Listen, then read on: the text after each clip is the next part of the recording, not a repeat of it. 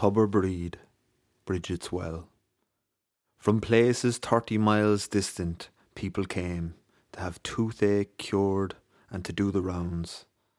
This involved prayers, wishes, and offerings to the pagan goddess turned Christian saint, Bríd, or Bridget. The 1st of February, in Balloch, is her feast day. She resides over healing, crafts, and poetry. Look to Bríd for guidance in these areas. Her well is just south of here.